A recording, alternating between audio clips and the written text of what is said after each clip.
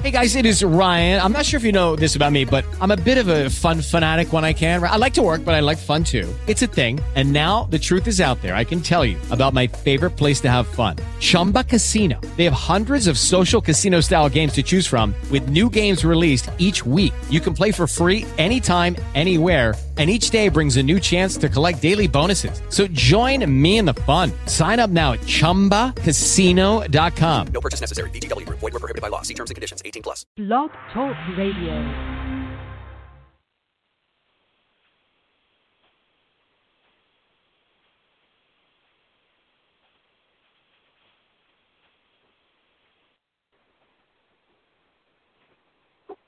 All right. We want to say greetings to everyone. Thank you all so much for joining us today. My name is Brother Hawk Bolden, and as usual, grateful to the Lord to be able to come before you and share with you the things that the Lord has laid on my heart to share. So we have been talking about God will not share glory. And so if you have your Bibles, let's go back to the first chapter of 1 Corinthians. The first chapter of 1 Corinthians, and we're going to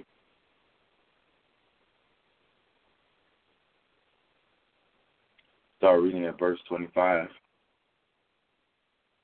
The first chapter of 1 Corinthians, we're talking about God will not share glory. So the first chapter of 1 Corinthians, start reading at verse 25. It says, because the foolishness of God is wiser than man, and the weakness of God is stronger than man. For ye see your calling, brethren, how that not many wise men after the flesh, not many mighty, not many noble are called. And so what the Word of God is saying here is that there are very few people who are noble, who are mighty after the flesh, and wise after the flesh, who can actually stand to give God glory. Very few people. You see, that's why it says not many. That don't mean that there aren't any. It just means that there aren't many. And so let's read verse 27. But God hath chosen the foolish things of the world to confound the wise, and God hath chosen the weak things of the world to confound the things which are mighty, and base things of the world, and things which are despised hath God chosen, yea, and things which are not, to bring to naught things that are. And so here we see the fashion of God. Here we see the program of God and how he operates. It is important to God that he receives glory, and him alone, that he receives it. I want you to think about something. In the Garden of Eden, when Satan tempted Eve, the thing that pushed her over was when he said, God does know in the day that you eat thereof, you will be like him, knowing both good and evil. Now, was it really acquiring knowledge of good and evil that tipped her over? Was it really that she would get to know a little bit more than what she knew already? We know that she had knowledge of good, but was it really knowledge that tipped her over? No. It was the fact of being like God. It was the fact of receiving glory like God. In other words, I get to know just as much as what God knows. And, maybe I get to put myself in the place of God, in other words. So Satan used the exact same thing that got him overthrown to overthrow her. Now, it says in the book of Revelation that the tail of the dragon drew a third of the stars, which means that Satan, when he rebelled against God, he talked a third of the angels into rebelling with him. You have to know that part of that rebellion, you have to know that part of him talking a third of the angels with him into rebelling against God had to do with glory. We know that Satan himself wanted glory because of what his high-minded and him lifting himself up, what he said, I will ascend above the stars of God and ascend my throne above the stars of God and things like that. And so, in other words, he wanted to receive glory the way that God received glory.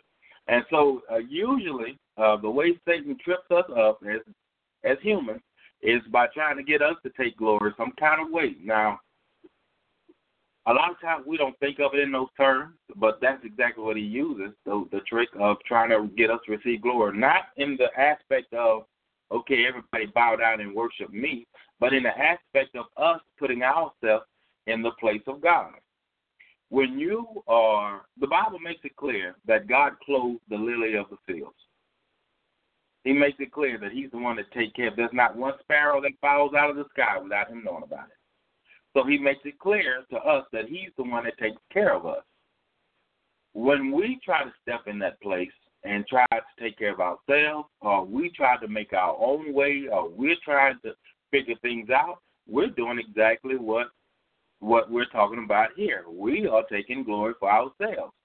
Even if it's in the lineup of fear, we're still taking glory for. In other words, we are taking God's place. Now, the devil may have you operating in fear, trying to get you to figure out how things are going to work out, and how, trying to make your own way. But ultimately, what it all boils down to, when you strip away all of the external things that goes along with you thinking that you can take care of yourself, and you thinking that that some kind of way you've made a way, it all boils down to you taking glory from God. If you could just keep God in his place, you wouldn't be worried about how bills are going to be paid. If God was in his proper place in your life, you wouldn't be worried about, all these different external things. You see that we worry about sometimes. And a lot of times you may believe that it's a lack of faith, and that may be some of it.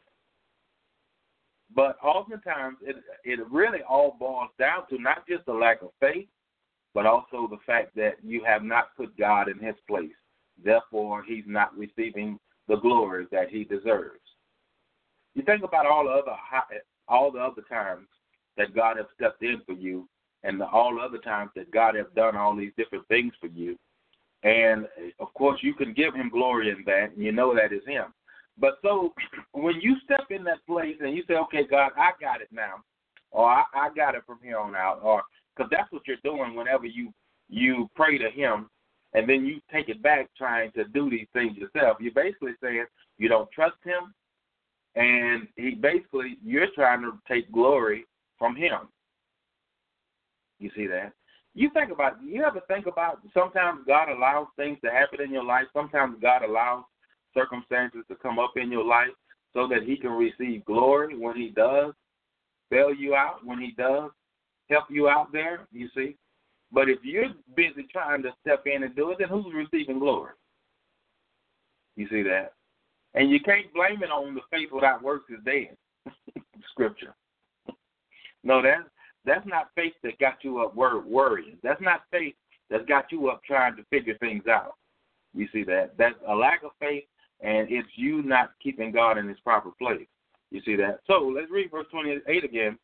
It says, and base things of the world and things which are despised hath God chosen, yea, and things which are not, to bring to naught things that are, that no flesh should glory in his presence.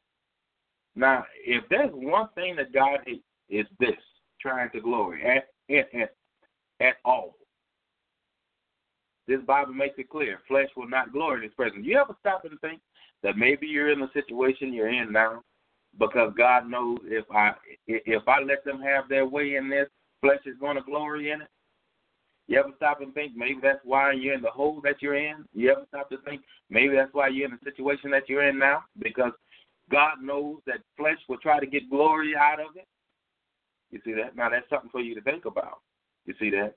But of him are ye in Christ Jesus, who of God is made unto us wisdom and righteousness and sanctification and redemption, that according as it is written, he that glorieth, let him glory in the Lord. You see that? Let him glory in the Lord. So it just reminds me of a time, especially when I first went into full-time ministry and I gave up my secular job. I had people come to me, several people, a lot of people, in fact, come to me because they knew that I had a degree in communication, on the technical side of it. And they would tell me, John, you're too smart. Or Brother Bowden, you're too smart not to not to, work a secular job. God gave you all of that brain, that you have to do this or to do that. They would tell me that you're too smart to give all of that up. They just could not understand how I could work in broadcasting for all those years and do the things that I was doing and know how to do the things that I knew how to do and just give all of that up for God's sake. And some of them would even say, well, no, that's not God. God didn't tell you to do that. And my mind would just go back to Peter and Andrew, when they were fishing, and James and John as well, how they were all fishing. And the Lord told them, from henceforth I'll make you fishers of men. And the Bible says they forsook all and followed him. I can only imagine they must have went through as well. You see, there's nothing new under the sun. And no doubt in my mind, folks were speaking against them. No doubt in my mind, people had a problem with these men who were such great fishermen that had boats and had everything already lined up, had a lucrative business, just to give all of that up to follow the Lord. But what does the Bible say? You see that he chose the things which are despised. You see that? That's what that means there. Things that society as a whole would look down upon. God said, I chose those things to confound the wise. I chose those things to bring to naught the things of the world. I chose those things that are despised. You see that? And that's what we have to realize. We have to come to that place where, we can't. That's why when we become believers, we have to have a renewed mind. We can't think the way the world thinks. Now, you've heard me say this before. We can go back to Elijah. Elijah, there was nothing wrong with him physically as far as we know. He wasn't handicapped. But what did he tell him? Go to a certain place, and because I've commanded a widow woman to sustain you. And she was a young woman because she had a young son. You see that? And so for just about 3 years, he lived with this woman. And no doubt, people have always been people. No doubt people have talked about him. Well, what is this big grown man living on this widow for? Why is he living off of this? When in reality, it was him that was bringing life. He was really the one, his presence was the one that was sustaining the woman. You see that? God wanted to use her obedience to bless her, letting that man, stay there. And so you see what I mean there. Because we don't talk about it today like that. And I tell you why, because we saw the miracles of God operating in this woman's life because of him being there. In other words, because he was there, she was actually the one that was sustained. And so today when we talk about it, we say, oh, praise God, there was this great and mighty prophet, and the gift of God operated through him where she never ran out of food and things like that, and also her son was raised from the dead. But that was just for back then, you see. God doesn't do anything like that today, you see. So you see what the problem is? God still confounds, and trust me, and just like what Jesus said, when Jesus was walking this earth, people, the Pharisees and Sadducees, they would say, well, if we had been back then, we wouldn't have killed the prophets. We wouldn't have rejected them. And Jesus said, but y'all are going to the tombs and keeping the tombs clean. And y'all are the sons and daughters of the ones who killed the prophets. So y'all, that's a testimony against yourself. In other words, you're singing the same tune that they did. Anybody can look back 100 years ago and see what could have been done and how things could have been looked at. But when you're living in that day and age, can you recognize it? That's what the Lord is saying. Can you recognize the power of God now when you're living in that day and age now? Or is it something your grandchildren are going to look back on and say, okay, yeah, I could see why that took place. You see that? Those prophets back in the Bible, they were looked at as crazy. They called Jesus Christ crazy, which is what the word mad means. John the Baptist, the same thing. Jeremiah's own parents despised him. You see, why? Because oftentimes prophets in the day and age that they live in don't appear to be. You see that? Oftentimes because society deems them as being out of touch. You just, you're just old-fashioned and things like that. And so this is what the Word of God is saying here, that God uses those things that are despised to bring to naught those things that are. You see that? And so why? Because God does not want flesh glorying in his presence. Even God will allow ministers to live through hard times like that so that even they don't glory. Think about even Paul, who wrote this book here, who wrote about 2/3 of the New Testament. He had a thorn in his flesh. And he said, when I sought God 3 times to remove it from me, and basically he was saying that God told him, I'm going to allow that thorn to remain there because my grace is sufficient for you. And Paul understood that it was so that he wouldn't be lifted up as the grace of God that was given to him in writing and the knowledge and the wisdom that God had gave him concerning the new covenant. God was saying, I'm going to allow that thorn to remain there so that you're not lifted up. Now, you see how much God despises flesh glorying? You ever stop and think that maybe you're suffering now because you haven't gotten to a place that maybe you have a thorn in your flesh that God really does intend to remove, but because you haven't gotten to a place yet where you won't be lifted up, where pride won't set in, you haven't gotten to that place yet, God just allows that thing to remain in your life. You see that? You ever stop and think God allows you to go through what you're going through to help you to remain humble? Stop and think even God himself, when he came in the form of Jesus Christ, he allowed Jesus Christ to suffer to bring about humility. He learned that. He didn't come here riding fancy horses, wearing fancy clothes, with a whole bunch of money. You know what it was? He knew the day will come where I have to give up my life for mankind. Do I really want to invest a whole lot in life and live unto myself? You see that? You think about that now. You think about when the first time we read about Satan coming to tempt him. What's the first thing he said? If you're the Son of God, command these stones to be made bread. Now, if Jesus would have done that, it would have been out of pride at Satan's command. Why? Because it would have been to prove who he was. God don't want you glorying in flesh. When you're walking in a place where you're supposed to be walking in the Lord, you don't have anything to prove. And so these people, they would come to me, say, Brother Bolden, or whatever it was they would call me at the time, you're too smart not to be working a secular job. You're too smart. All that God gave you, and that just shows you how natural-minded people can be. God gave you those smart, and a lot of people were coming to me, they had no idea how smart I was. They never saw me take a test, never saw me on the job. I guess they just knew what I was doing, before I went to full-time ministry. But a lot of them saying, Brother Bolden, you too smart.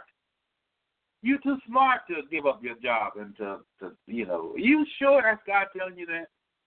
Some of them even, they had all kinds of job opportunities for me. All kinds of job opportunities for me. Would come to me with jobs. Some of them were managers on their jobs and saying, I'll hire you if you'll, And I really had to work on keeping myself from getting aggravated. I knew that in their minds, they were working. They were trying to really help out because they were doing it from a place of not understanding. But I also knew that it was a spirit that was not of God that was operating through them. And that's where some of my frustration came from, because they were not in a place and they couldn't see that they were being used by the enemy. And so, of course, now my thought about it was this. Now, I never did once think, well, maybe they're right. I never once thought that. But my thought was this. Why can't y'all see? What good is my brain if it's dead? What good is being smart if I'm out of the will of God? You see that? What good what good does that? See how all of that was just going in flesh glorying? They were glorying in this, what they thought was here. But what good is this if I'm out of God's will? If you really believe I'm smart, like you say you think, then believe I'm smart enough to follow God. That should be your first thought. That God did give me that much brain. You see that? But see, when people go with the ways of the world, when people see things through natural eyes instead of through spiritual eyes, that it's going to be a war all the time. And you have to be willing to say, you know what, flesh ain't going to glory. Anything that goes against God, ultimately, you can push it back on flesh. Ultimately, flesh is responsible for it, you see. And so that was my thinking. Yeah, I could go out and get a job, no problem. And God may even allow me to do that, as far as because he's not going to stop my free will, maybe. But you know, what good is that if I'm out of God's will? I'm more concerned with my spiritual being, my soul, you see. And so when you're talking about that God would not share glory, God is not interested in how smart you are. He's not interested in you trying to work things out yourself. You see that? He's only interested, God will allow situations to happen in your life so that he can receive glory. Now, what you have to understand and what your thinking process as a believer should be, okay, God, how can you get glory out of this situation when those situations do arise? Instead of complaining about it, instead of murmuring about it, instead of trying to figure out how things are going to work out, you should be asking God, how are you going to receive glory in this situation?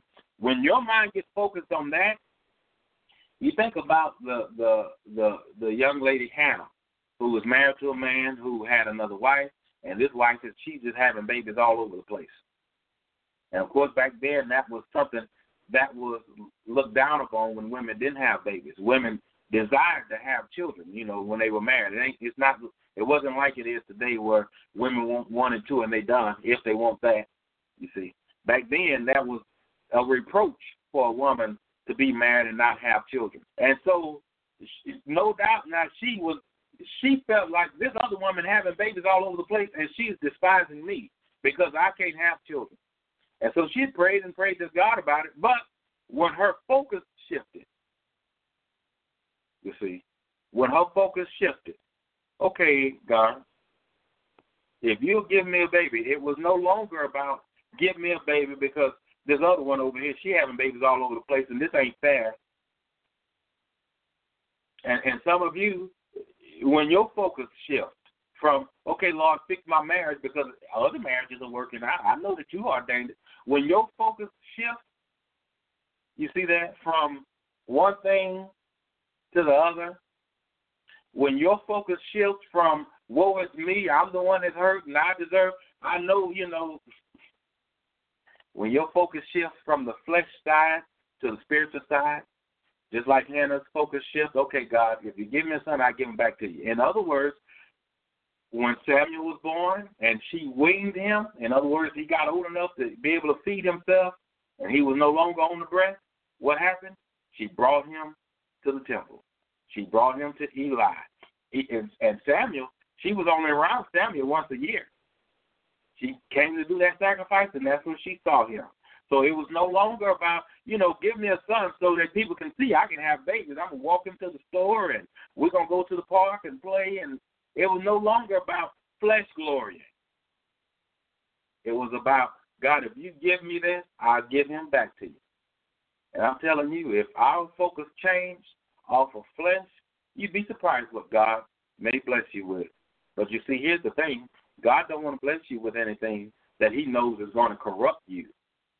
God was not going to give Hannah a son as long as it was for the purpose of trying to outdo this other woman, some jealousy and catfighting going on. You see that? When flesh moved out of the way, that's when the spirit man could handle what God wanted to bless it with. And that's what we have to understand. You see, that's what we have to understand. So if you have your Bibles, just read it briefly. We're going to keep reading. Chapter 2, actually the last part of that chapter there, verse 31. It says that according as it is written, he that glories, let him glory in the Lord. Let's keep reading chapter 2, verse 1. It says, And I, brethren, when I came to you, came not with excellency of speech or of wisdom, declaring unto you the testimony of God. For I determined not to know anything among you save Jesus Christ and him crucified. So, I've heard people take that scripture. We'll just go off here just for a minute. I've heard people take this scripture and say that that's all Paul preached, Jesus Christ and him crucified. And I've heard people tell that lie, just preach the cross. And the Bible don't say that. They see that, and this is where we get off at. All of these books, these epistles that Paul wrote, and that's all he talked about was Jesus Christ dying on the cross? No, not even in this book. He was talking about when he first came to these people. Look what he says in verse 2. Let's read that again. For I determined not to know anything among what? You. In other words, when I was around you. Who is you? You Corinthian people. Why? Let's go back to verse 22 of chapter 1. For the Jews require a sign, and the Greeks seek wisdom. The church at Greek, these were Greek people. And they were these people like Socrates and Plato. They like to sit around and quote, little silly sayings. If the tree fall in the forest, and nobody's around, does it really make a sound? And everybody, ooh, that's deep.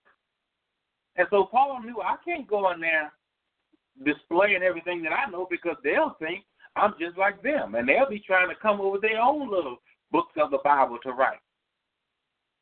So when I go among them, I have to go among them with simplicity. Jesus Christ and him crucified. That's all. You get that and let that be your doorway. When you walk through that door, then God can give you some more to go with that. And so what is he saying? For I determined not to know anything among you. You see that? He said what he determined. He said, I acted like all I knew was Jesus Christ and him crucified. I could have shared all this other stuff that I'm sharing now in this book that I'm writing, this epistle that I'm writing. I could have talked to them about speaking in tongues and about being on one accord and, the communion. And I could have talked to y'all all about that when I first met you. But the first thing I needed to do was get you saved. So this is not a mandate for all preachers to just stick with Jesus Christ and him crucified. You can get people saved and they still have a carnal mind. So now you got to teach them how to renew their mind. You have to disciple them. You see that? And so Paul, with all of the brain that he had, with all of the wisdom that God gave him, he looked at the situation and decided, you know what? I can't go in here and win these people with all of this extra stuff that God has given me. He chose to walk in humility among those people in what he knew. As far as these people knew at first, all he knew was Jesus Christ and him crucified. Think about it. That same writer, he says, I counted all that I knew as dung so that I may win the more. You see that? I counted all that I knew as dung. He's talking about before he got saved. All that stuff he learned, he didn't know. In fact, all of those things were what was really working against his knowledge of Jesus Christ. You see that? And so what is he saying to us? We need to look at different situations and determine how to walk in those situations. He could have went in there trying to prove all of that he knew and trying to push all of that on the people, and he didn't do that. I took a lesson from that. There are plenty of things that the Lord has revealed to me that I haven't said. Some of you, I've sat down with you individually and spoke with you about certain things. And some people have wrote to me when they find out that the Lord has revealed a certain thing to me and say, well, Brother Bowden, why don't you preach on that? Everybody needs to know that. And I agree. Everybody does need to know, but in turn. You see that? This ain't about flesh glory. And when we open up our word, when we open up the word of God and we read it, if we'll read it with the mindset of, okay, God, reveal to me what you want me to know, not for the purpose of going to share it, but so that I can grow, then God reveals something to us. But if we're trying to get in God's word just to prove how much we know, then we're in trouble. You see that? And that's what Paul is saying here. I didn't come to you, revealing to you everything that I knew. I come to you in the simplicity of the cross. That's what got you saved. Now I can write to you about all these other things that I'm writing to you about. You see that? And so, in other words, when flesh moves out of the way, then the glory of God can be seen through us. You see that? And that's God's will. Amen. I want to say thank you all for joining us today. I know that some of you have emailed us desiring prayer and desiring us to answer certain questions, and we will get to those, but we want to finish what the Lord has for us to finish here, and then we'll get to those, okay? So just be patient with us, and we are praying with you, but we will continue to pray with you and pray with you over this broadcast as well. So thank you all for joining us today. I pray that something was said that have blessed you, and we look forward to sharing more of God's word with you. Have a blessed day. With the Lucky Land Slots, you can get lucky just about anywhere. This is your captain speaking. We've got clear runway and the weather's fine, but we're just going to circle up here a while and get lucky. No, nothing like that. It's just these cash prizes add up quick. So I suggest you sit back, keep your tray table upright, and start getting lucky. Play for free at LuckyLandSlots.com. Are you feeling lucky? No purchase necessary. Void where prohibited by law. 18+ terms and conditions apply. See website for details.